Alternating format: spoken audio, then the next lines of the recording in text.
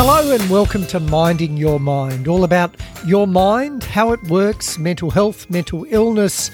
With me is Professor Ian Hickey, psychiatrist and co-director of the Brain and Mind Centre at the University of Sydney. And recently Ian and I discussed how our brains assess risk. Well, this week we're going to focus on risk and children. As you grow up, you slowly develop the ability to assess risks and hopefully make good decisions about them.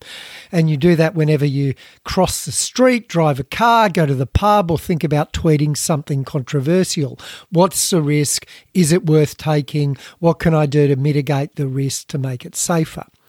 So how do kids learn to assess risk and make those decisions? How do parents help them to learn about assessing risk when usually parents' instinct is to protect the little darlings from any unpleasantness whatsoever? Is that a good instinct, or can it actually inhibit a kid in developing a good ability to assess risk? So our guest today, Daisy Turnbull, she is the Director of Wellbeing at St Catherine's School in Sydney.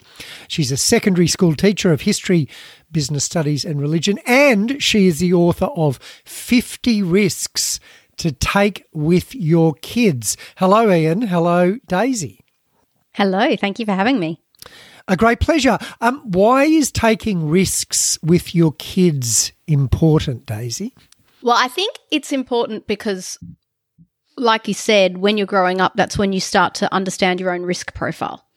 And if you don't have the opportunity to make some stupid mistakes as a kid, you don't know what you feel comfortable with and what you don't. The other thing is, if parents are constantly doing that risk analysis for kids and not giving kids the opportunity to make that, decision of whether or not they want to go bike riding down a steep hill or not, then when they're older and their parents aren't around them, they do that activity and realise they were not capable of doing it, or they have too laissez-faire a relationship with risk, or they're too terrified of anything. So it's about finding the balance. It's such a strong instinct, isn't it, in parents to protect your kid. It's very hard to let them, go down a hill knowing that they might fall at the end. It's definitely like the main KPI as a parent to keep your kid alive. So I can understand why we've gotten to this very overprotective point. But we are seeing, and Ian can probably talk about this far better than I can, the repercussions of it, which is that we are seeing increased rates of anxiety and depression in kids, and especially in relation to anxiety, because anxiety develops when you are scared of doing things and you're not exposed to them. Right. Ian, can you expand on that? Because, not everyone would think, if I don't let my kid ride down that hill on their bike and learn how to assess risk, that could increase their chances of becoming depressed or anxious. What's the link there? A very important one, James, as we've discussed on other occasions about anxiety. The trouble is, unless you actually expose yourself to anxiety and then master it, you get more anxious. And in fact, if you've outsourced that to your anxious parents, and as we've discussed elsewhere, guess what? Anxious parents have anxious children. They're both terrified of risk. So this sort of a difficult, potential vicious cycle between an anxious parent with precious children, who then is more anxious and actually is reluctant to expose themselves or their child to risk for the very good reasons you said, you can end up with very anxious children. And there is this concern now in the modern age. Parents have so many ways to monitor their precious children. I do find myself as a grandparent wandering around playgrounds thinking, I've never seen such anxious parents in all my life. Maybe because my parents weren't there in the playground. We just had other kids chasing each other around to the top of a tree and back, really sitting there just waiting in that helicopter parent-like way. So it's kind of interesting that the assessment of risk in our wider society is we're almost completely risk averse, as we've discussed elsewhere, James, in relation to many of the current challenges. But it's playing out quite strongly between parents and kids at the moment. And so anxious parents not allowing their kids the exposure and then the mastery that arises leads to more anxious kids. And the more anxious the kid, the more anxious the parent. Guess what? The danger is rates of childhood anxiety go up, as Daisy was just discussing. So when we think about risk, we naturally think about the physical risks, climbing trees, riding your bike down a hill. When I was a kid, I was very anxious, very socially anxious. I'd hate going where there might be people I didn't know. I used to hate going to parties, walking in, even though I would know everyone there. Daisy, what's the scope of risk. So in relation to the book, 50 Risks to Take with Your Kids, I do go into social risks. And I think social risks are probably the most important set of risks. And the book was written for parents of kids up to the age of 10, for example. So I did not, and this leaps a few years, hopefully many years, hopefully never, but I did not write about consent in the book, for example. Obviously, the book comes out in February, and then the consent crisis is realised through the petition of Chanel Contos and all of that, and that's obviously senior school things. One of the risks sorry, in just the book, for those not familiar, can you explain that? Yeah, so in February, I think this year, Chanel Contos, a girl who graduated from an eastern suburb school in Sydney, started a petition in response to the Brittany Higgins case of young women putting on a Google form times they had been sexually assaulted by someone at a party in their teens or by their boyfriend. And it was very shocking to read for everyone. And it was about, are we teaching kids enough about consent? Now, I did not talk about consent in the kids' book, but one thing I do talk about is that kids need to learn how to talk to adults. So whether or not that's your kid going in and paying for coffee if you're at a cafe, or ordering something, or going to get the milk when they're 8 or 9, what that skill develops is their ability to assess how they feel around other people, and that element of trusting their gut. If you never let your kid do any of those normal things, I was listening to you guys the other day and you were talking about how important it is for kids and teenagers to have a village of adults around them. If they don't have other adults around them that they can feel safe around and know people they like and also figure out people they don't like, then they do get to a teenage age and they've never tested that skill. And, we have a guy called Brent Sanders talk to our students every year, and he says, in all of these situations that he's heard about, it's like, he was a really nice guy, he was a good mate, and then something happened. And it's about understanding our own sense of safety. And I think so the social risk is, on one end, it is. It's learning to order a baby chino. It's, having an argument with a friend. It's learning to be socially awkward at parties, James. But there is a long-term impact of not doing that. Yeah, Ian? Yeah, so the one you've raised, James, because the two sorts of anxiety for children, and this is what Daisy Books is around. One's around physicality, around your own body. Fall off things, it hurts. Probably a bad idea to do that again. There's actually learning the physicality of all the consequences. But the other one is separation anxiety, and when children are very young, they actually need parents. Take care of them, feed them, protect them from the world. And therefore, naturally, the natural response is when you separate a small child from its parent, it gets anxious. I'm glad you confessed to being an anxious child, James. Many children are. And it's quite a safe way. And you've got nice, warm, caring, cuddly parents, you probably want to be close to them. And it is hard then to make that separation. But the skill that Daisy's discussing, which is the social skill, which is essential, because let's face it, we all want them to grow up and go elsewhere in the long term and not stay that way for life, is actually exposure to that in the safe kind of way that Daisy's talking about. It's even interesting that Daisy now describes as taking risks. I can remember being sent to the shop on many occasions at the end of the road with a few $5 and go get it, like whatever else, a different kind of world. Whereas now, we are less trusting of kids, where the sense of stranger danger or the fear in the external world and lack of safety in your own suburb or your backyard, is amplified by the many stories that we're exposed to. When actually you look at the rates of many of those crimes, they've gone down, but people's anxiety about it's gone up, actually, in many ways. And so children don't develop that critical way of overcoming that natural anxiety. And some kids are more anxious, temperamentally more anxious. Blame their parents, they probably inherited it from them, or their grandparents probably inherited it from them. And actually, but they require then the behavioural intervention of the opportunity to overcome that anxiety and find out how to do the simple things that Daisy's discussing. So it's really interesting that Daisy's book is actually pitched at us, the parents and the grandparents, to allow kids within a safe, broader environment to learn these particular skills that's required and then experience the mastery associated with that. Okay, that was a bit challenging. That was a bit frightening. But, there was an upside. There are other skills that I actually developed that if I'm sitting on my own and my mum's doing it for me all the time or my granddad's doing it for me all the time, I won't ever develop. And I'll be more scared of it. Yeah. I was just remembering actually that feeling of going somewhere with my parents, for lunch or dinner or something, and they've got kids about your age and walking in, having to know that I'd have to hang out with these kids I'd never meet. Just the terror, the absolute terror of it. This is a hot topic of playground debate back when we could go to playground with our primary school age kids. At what age, I want a definitive number, Daisy, should you let your kids walk to the shops by themselves? 2, 4, 6, 8, which one? I tried to find this out, and it's actually near impossible. The New South Wales, I think it's Transport website, there's a website that says you should hold your child's hand walking on the street or on the pavement until they are 12. My son Jack is 8 and he is almost my height. He does not want to hold my hand and I do not really want to hold his. There is no set age, and that's because I think the government wants, or, governments want parents to figure it out with their kids. So it's obviously an individual thing. But the problem there, James, becomes that it becomes about judgment. So it's not that you're breaking the law, it's that other parents are going to judge you for it. So I have sent my son off to get things at the shops, and I have had neighbours say, "Did we see Jack walking around on his phone?" And I was like, "Yeah, you did, because he can do it." And so one of the sections of risks in the book is actually it's parenting risks and deciding that you're going to be that first parent to be risky, because if you don't do it, then who will? Yeah. Yeah.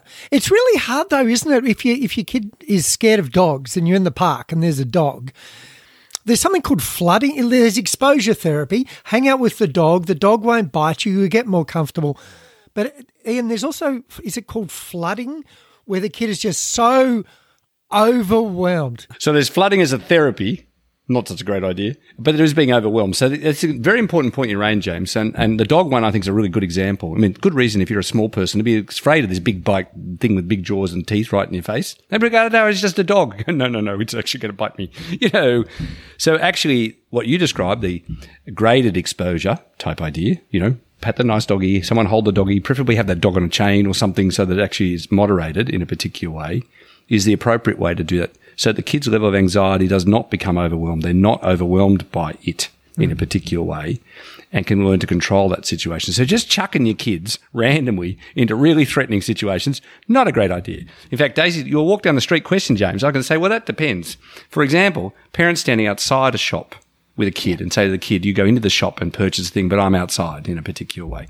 Go down the shop. Now, you're lucky. And the other problem we have, of course, is kids these days don't tend to have a lot of siblings or a lot of kids next door. Go down the street with 3 of your friends. Go down the street with whatever. Go down to, I can say myself and my younger sister, I think at about age 6, we were stuck on buses and sent everywhere, but we kind of went together and we did various things, which was a lot easier, safety in numbers, than necessarily doing our own. But we had the experience of doing the things in safe ways and not being overwhelmed by anxiety, not being overwhelmed by that fear. So there is a trade-off here between the way you structure the activity to allow the mastery to occur without being overwhelmed.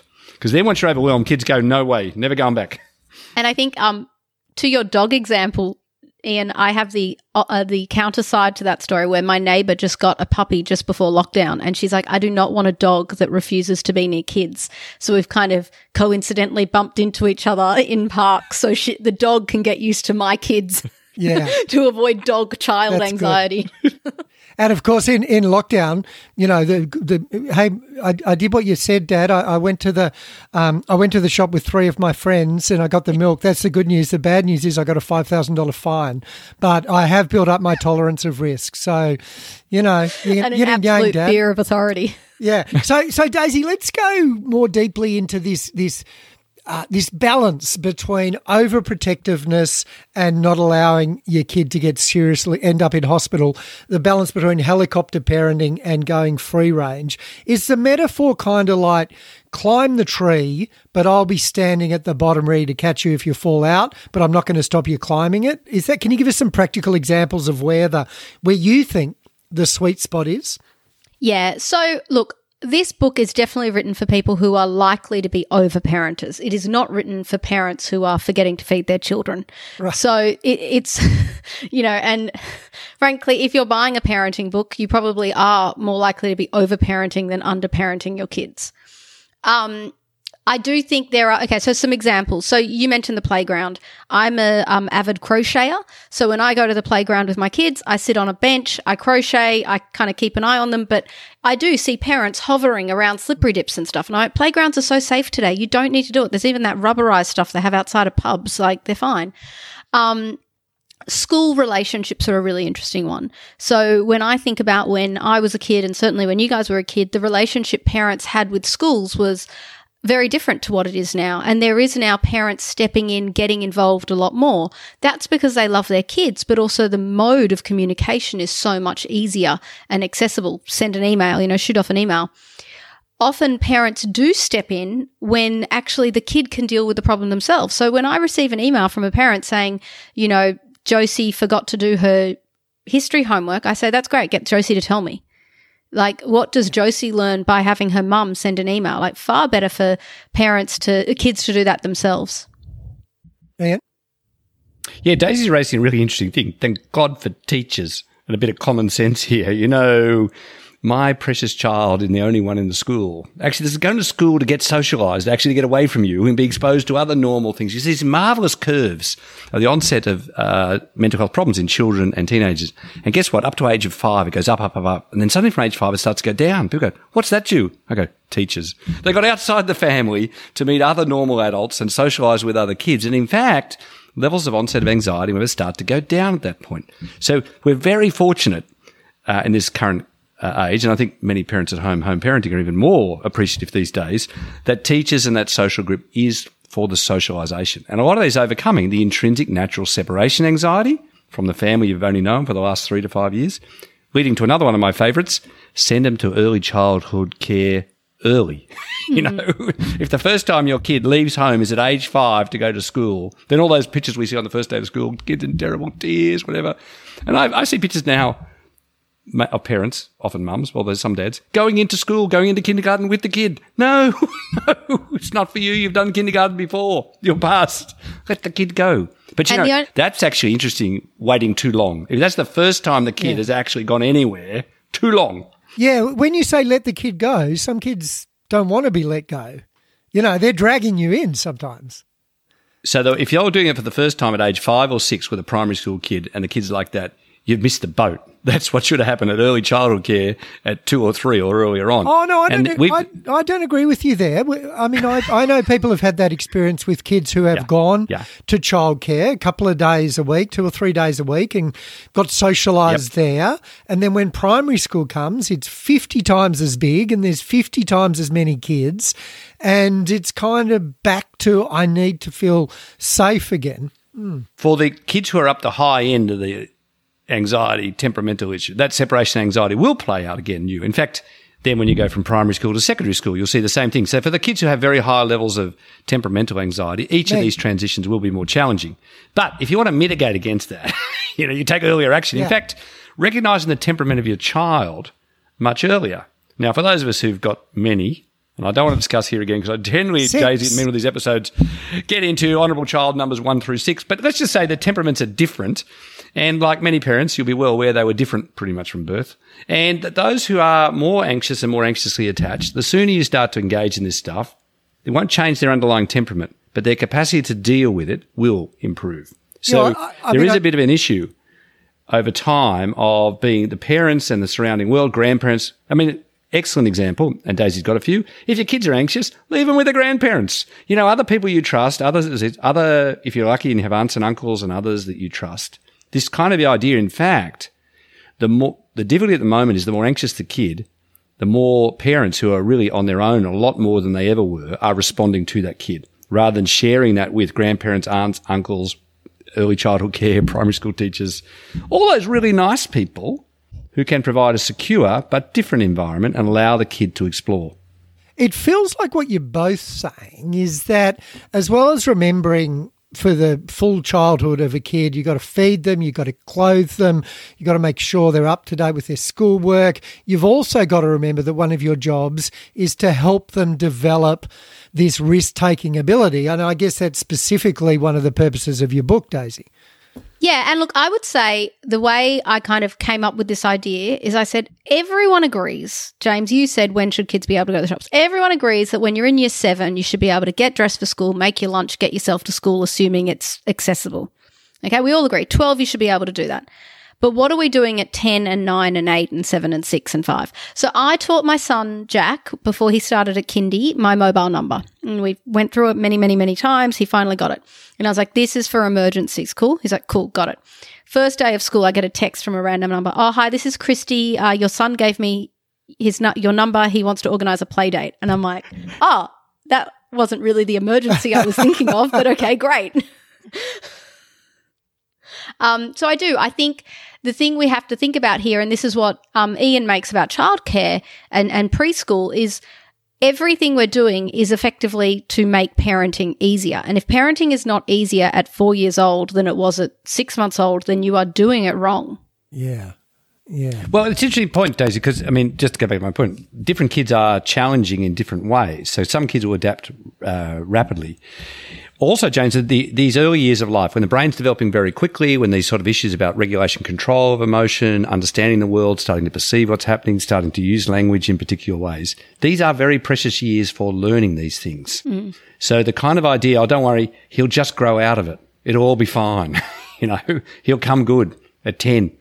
Actually, you may have missed the boat on several key opportunities that this learning and development, particularly around some of the ones you raised, James, particularly around social skills and understanding others in particular ways, understanding who is threatening and who's not, really appreciating situations that are physically threatening or not, depends on actually having experiences in those areas. Safe experiences, but actually having experiences in particular ways. And we do. As Daisy said, we put a lot of emphasis. We make playgrounds safe. They're damn safer. We don't generally have kids shooting each other with air rifles anymore or bows and arrows and stuff. We don't really have the degree of danger in the street that we have frequently seen, even being dog attacked in the street and whatever. These things are far less common. We actually go to a lot of trouble to control actually real risk in the external world.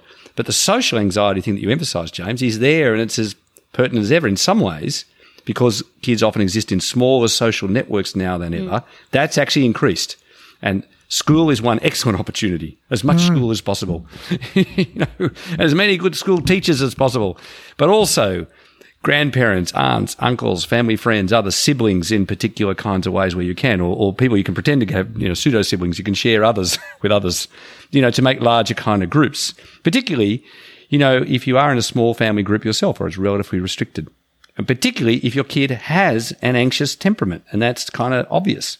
One of the things I will never forget from taking my kids to a playground was seeing a woman. We went to a playground with a big park, a big bushy park near it, and this kid was wandering off from the playground to play in the trees, and the mother went over and said, no, you don't play there. That's where you play in the playground. That's what the playground's for. And I thought that is an example of inhibiting your kid developing their own ability to assess risk and explore and all that stuff. How have parents reacted to your book, Daisy? I think there have been kind of a few reactions. So one is, this is great, this is what I'm already doing, and that's fantastic. So they kind of flick through and put it on the bookshelf and it's done. I think some do find it a bit challenging and they're picking up some of them. And I haven't had many say, this is terrible, you're suggesting terrible parenting, but I do think there are some people, and probably friends I have that just don't feel comfortable with doing those risks yet and feel like, yeah, you can do it later. But I think what everything is showing is you want to do them as soon as possible. So, Daisy, can I ask about that, about the pushback? I kind of find this really interesting because James and I discuss this all the time. People in theory go, yeah, okay, I agree. Theoretically, yep, good. But I can't do it. I just can't actually. I'm standing at the bottom of the thing. I'm going to catch them on the slippery dip. They're not climbing up that high on that thing. I'm going to preschool with them. So that gap for modern parents, and I think I've unfortunately transitioned into the grandparent age, I stand there myself kind of thinking, I'm not really sure what these parents are thinking because they're making a rod for their own back. They can't do anything else. And they're really distressed about it. And I'm kind of thinking, I don't want to say I was abandoned as a child, but I lived a more freewheeling life as a child. And so what do you make of it as a parent in the modern age with kids in this thing? That clearly the parental anxiety about it is considerable. The parental anxiety is considerable. There is a lot of judgment around parenting. It's very important for parents to find their tribes of parents that are similar to them. And also, the lakes of comparison are huge. So it's not just the 5 or 6 mums that you do mothers group with or the 20 parents in the class group. It's the entire internet and, Pinterest and Instagram and Facebook and terrible Facebook groups that say doing things is a bad idea and risks are bad. And the thing is, we know that people choose to get their information from where they want. So, like, the best advice I was given when I went into the hospital to have Jack is a friend said, pick one midwife who you like and connect with and only listen to her. Don't listen to the other 5 that are going to tell you slightly different variations. Just pick one and listen to them. And I think that is excellent advice for when you're having a baby and you're on a lot of drugs. But I think we also can get stuck with just listening to one school of thought on parenting and not moving beyond it. And I think that there's so much evidence out there that there are different ways of doing things. And one of the things I really liked doing with the book was researching how kids were raised in different countries. So in Japan, kids as young as 2 or 3 do these like walking trains to preschool. So they like hold hands and walk down main streets. And in Switzerland, they do the same thing where they're given like this high vis necklace that they wear to walk down the street. Now, that's not going to happen in Australia, but it's interesting to wonder why not. It is. So cultural difference, I think, is a really interesting thing. I'm having when parenting was sort of explored in that main dimensions, 2 were always raised. One was caring or under-caring, and the other was protection versus overprotection versus underprotection. Caring really matters to the outcome, but cultural variance in protectiveness is really high. So some cultures are much more protective. Others, don't worry, they'll survive as the normative way of parenting. Interesting one. What we might call the underprotective is generally associated with having more people involved. It's a more collectivist thing. So you can walk down the street and you're a village in Switzerland or ski down the street, whatever, if you think the whole village is basically on side of taking care of all the kids. It isn't just your individual responsibility. So those societies that are very individualistic also, I think, put huge amount of pressure on the parents. It's your fault. And that judgmental issue you raised, Daisy, I think is really interesting. I think the extent to which parents are judged harshly these days. I've been judged harshly myself in time. I'm on the odd trip to the emergency department with a number of kids in various ways, and the little red sticker goes on your file, not sure how this happened, not sure how this accident happened. We're talking a room now. Yeah. How exactly did that child fall off there? How exactly did that child split their eyebrow? Exactly that sense that we are being monitored. And I think, as you say, I think that is amplified in the modern world about what is the perfect parenting. If you do not do all of these things and there's some problem with your kid, you caused it through some particular way or other, including the things you're emphasising, James, their cognitive and their emotional skills along with their physical self. So that judgmental kind of aspect of the world we live in seems to be one of the contributing factors to how hard it is for parents these days.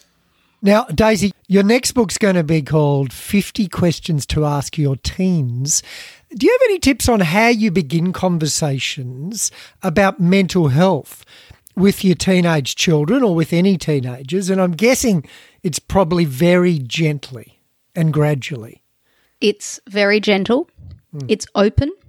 It's normalising. And it's what is often referred to as naive inquiry. So you take a data point. Notice you're spending a lot of time in your room at the moment. What's that about? How are you feeling at the moment? And you kind of ask it as though you know nothing about the topic itself. Right. That's fairly easy for me. Yeah. And I think the mental health discussion with teenagers at the moment, especially while we're all in lockdown, or most of Australia is in lockdown, is a really important one to have in the context that everyone is in the same ocean right now. Yeah. And so, for example, I teach teenagers, and one thing I'm always asking them is, have you guys gone for a walk today? Or are you going to go for a walk after class? Or, what are you going to do? They don't necessarily have the memory and the experience of knowing what they need to do to feel better. So I remember last year in lockdown talking to a student who was in year 12, and she was just having a really bad day and she was really flat. And I said, have you spoken to anyone on the phone? She said, no, I just text. And I said, actually, there's a difference. And I know that texting is what you do. It's your mode of communication, but there is a difference between texting and talking on the phone. And we're saying to the girls, get a friend, go for a walk. You can walk with one other person, do that. Yeah. And yeah.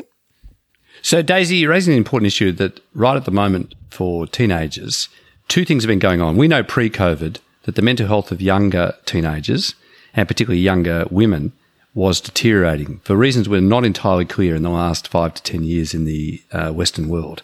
And then we know since COVID that the rates of anxiety and depression for all teenagers have gone up. So this at the moment, the questions, I can say, I don't know if there's time to rename your book, but, questions you must ask, really, at the moment. And we're relying on teachers again and others like Daisy in the classroom who are seeing this every day. Parents don't often think that they're important, but they are really important. In fact, I think I read the title of Daisy's book and tried it on my 16-year-old. He said, "What? You're asking me a question? You're not giving me a direction? Huh? What?" But in genuine inquiry, I'm genuinely interested as to what it is. So just to pick up Daisy's point, I know it's not okay at the moment, but I'm really interested in what teenagers make of that at the moment. And Daisy's point also, we also know other stuff that does help, things we need to do each day. We've got a better idea about what works for us, and that sort of that genuine inquiry, genuine conversations about that, really important at the moment. But do you have any specific tips about opening it up in this? I mean, I know you've given a couple, Daisy, but in the sense that, in primary school, often kids are very happy to tell you about what happens. It often closes down a fair bit in high school, and you think you ask interested question from interested parent, and they hear, another inquiry that I don't really want to answer. And what do they know about my world? And why should I tell them? It was fine. All good. Thanks. Yeah. Nothing so the much. First thing is, when you get into mental health, which is even more personal and more delicate and more, why should I tell these old people this? How do you get there? I think, firstly, it's very hard to talk to a teenager about mental health if this is the first time you've asked them an actual question in 10 years. So it needs to be built on a relationship. And we know that relationships are at the heart of mental health, and we know that relationships and positive relationships, not just romantic ones, are one of the biggest factors in life satisfaction. So the first question you're going to ask your kid if you're asking them about their mental health is not, how's your mental health going? It's going to, these conversations build up over time. And yes, there's more pressure on it now, but it could be, how are you finding online learning? Or how are your friends going with online learning? It could be, there was some really bad news today. Lockdown's been extended by a month. Let's go for a walk. Let's talk about how you're feeling. This might be affecting you if you're in year 12 or year 11, whatever year group your kid is in. So I think it's about the relationship, not necessarily the question. Things to think about. Don't walk into their room and talk about respect, because their room, even if they share it, should be a private space. Don't do it when you're stressed. Also do it when there is a finite amount of time, because if they're going to start a rant, you want to have a finite time. So if you're folding up laundry, say, we can talk about why Susie sucks for like 15 minutes while I do this, but then we're going to go do something else. And there's always that rule, although limited because of 5K radiuses. If you have a kid who's learning to drive, sitting in a car is like the perfect time to have a discussion. It's also the perfect time for couples to have arguments. I'm not quite sure when that pivots from being great conversations to excellent arguments, but cars where you're not facing each other, walking, that kind of thing. It's a great place for two men to talk too about, feelings and that, when they don't have to look at each other and see the fear in each other's eyes. Ian, any specific tips you'd like to add to that? Yeah, one in the moment, I think parents are often afraid to share their own feelings about the particular situation. This is actually a great situation to say, look, actually, this is a really difficult time for all of us. We're struggling and stuff as well. So in my world, in my professional world and wherever else, people are talking about these kind of things in particular ways. So what's happening with your friends and your school friends? Like, how are you dealing with the kind of situation? Like, I really don't know how they are actually dealing with it, but I do know that we're not dealing with it that well, and we're trying to work it out. And we're supposed to know what to do. Like, we're supposed to be on top of this sort of stuff, and we're struggling. And so in the spirit of genuine kind of inquiry and genuine kind of engagement. Now, if you get any kind of answer that matters, all right, anything, now share big professional secret. This is our big thing in specialist psychiatry. Could you tell me some more about that? Actually, and whether actually really, and then whatever works for you, in an interested, engaged kind of way, like I am really interested, and Daisy's point, with a bit of time. So often in those settings, walking's a great example, doing other things, you're not really sitting down for this massive one-to-one. This ain't a massive therapy session with the other, professional. Yeah. It's like, so there's a sense of we're in the boat together, and actually, we're going to actually, we need to find out. These are tough times. So in a weird sort of way, James, the normalisation of things being tough at the moment makes it easier to suddenly be talking about tough things. So I think one of the again is parental anxiety. Parents are terrified if they mention that you might be upset, that you might be feeling bad. They're terrified that people might say something like, I've thought about life's not worth living or something. Parents are terrified to actually have discussions. All the work we do with young people is they're having these discussions all the time. These are the things they're sharing with each other. And they're not sure that they shouldn't, somewhat afraid at times of upsetting their parents by actually telling them what's going on amongst each other. And the danger of that is 14-year-olds end up giving 14-year-olds advice about what to do, about self-harm, about feeling terrible, about anxiety and depression, which may not be the best way. So I really like the fact that Daisy's next book, is really encouraging those actual questions to ask, to be inquisitive. I mean, and I think from a parental point of view, you're going to learn stuff. It may well be. All the time. I'm being educated. The next year you can walk into your kid's room holding Daisy's new book, open at page 46. Hello. I want to ask you a question. Now, Daisy, you work as Director of Wellbeing, as I mentioned, at a girls' high school in Sydney, St Catherine's. What have you noticed about how students are coping, have coped during COVID, and what do we need to change to take better care of high school students, both in the short term with COVID and in the long term with everything? Yeah. Look, it's really hard for the students, and schools are working really hard to foster good relationships, connect with them as much as possible. Obviously, senior school in some ways is easier because most of the students are on Zoom each day, so they're seeing their teachers each day. But there are also negative impacts to being on Zoom all day, as we can all attest to. Again, we're very focused on Year 12, and last year we were very focused on Year 12. This is a far worse time to have a lockdown for Year 12 than last year was in April. Obviously, Victoria's a different kettle of fish, but we're right in the middle of their trial exams. So, lots of schools were discussing, should we cancel trial exams? Should we do them open book? How should we do them? At St Catherine's, we've kept the trial exams happening. They're online. And my argument for that was, the HSC is designed where students work up to the trials and then they have like a moment of relief and then they kind of get back into it for the final exams. You want those trials to be as real exams as possible. It would be like running the City to Surf, expecting a water break halfway up Heartbreak Hill and finding out there isn't one, and then it now goes to Maroubra, not Bondi. So, I think keeping that rhythm to their lives has been important. But I know students are students from K to 11 as well. We've got to look at the impact this is going to have on them, and we've got to have that long-term discussion. And Ian and I have spoken about this. I don't think I pray there is like a health policy wonk sitting in New South Wales Health trying to figure out what is this going to mean for the next 10 years. I don't know if there is. I don't think they have the capacity for it. And I worry about that. But I do hope, to what we were just talking about, I hope that students are all developing some form of toolkit for how to deal with situations like this or stressful situations. But yeah, it's a mess. But the best thing is their relationships. Yeah, Ian?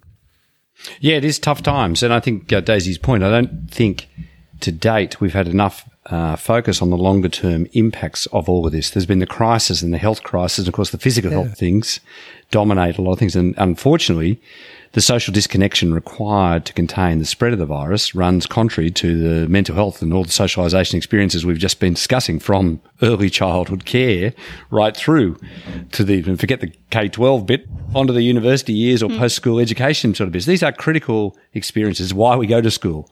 I got to say, we are very fortunate, however, to have teachers. I just want to say something else about teachers, who should have, from my point of view, been at the front of the vaccination queue along with kids. But that's for another time. Because one thing I think that parents struggle with is how experienced teachers actually are. So a very experienced teacher in another high school made the comment to me recently, let's just say she was about my age. She reckoned she'd seen about 15,000 teenage girls develop. Wow. And your average parent has seen one or two, their own, plus their own experience, maybe in the system, maybe 4. And the parents can say some really important things about your kid and where they fit in and the experiences that they're having. And parents these days are a little reluctant to hear all that. And that actually what kids often find is really good mentoring and role models in teachers in schools, like the temperamental kind of mix. I think what we have seen through the COVID is greater respect for teachers, just the sheer reality of what they provide, but also the experience that they have. So working with teachers and with education on the mental health outcomes is now a critical thing. We have had historically very poor relationships between the health system and the education system. I think there is increasing recognition that the primary social environment in which kids develop their emotional and cognitive resources outside of their family is their school. And we've got to support schools to see those as a priority. So not just their physical playground and the state of their science labs and what a physical infrastructure they've got, but do they have the cognitive and emotional infrastructure to make these the best environments for kids to develop that mental health toolkit that Daisy was just talking about? And an example of that, I know at least 3 or 4 cases where teachers in kindergarten and first and second year have said to parents, you know, I think your kid has an issue with anxiety. And the parents have gone, oh, thank you. And they've thought, hang on, we've spent 7 years with that kid, and that teacher has spent about 4 weeks with that kid in a room with 24 other kids. How did they get it before we got it? But they did. They're really good at it.